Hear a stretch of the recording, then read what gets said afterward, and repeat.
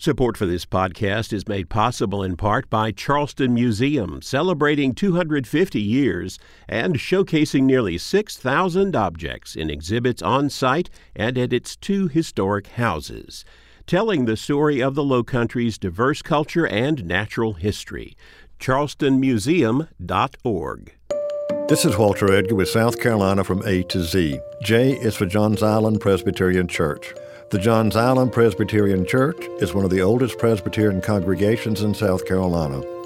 Scots minister Archibald Stobo founded the congregation in 1710 and the Charlestown Presbytery in 1722. The first church was erected in 1719. It featured cypress siding and shingles and a plaster ceiling with an ornamental sunflower in its center.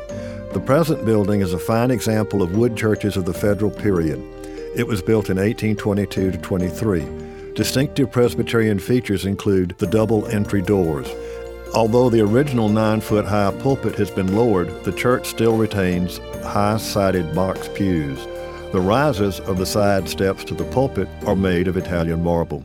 The congregation of the Johns Island Presbyterian Church has met continuously since the first church was built in 1719.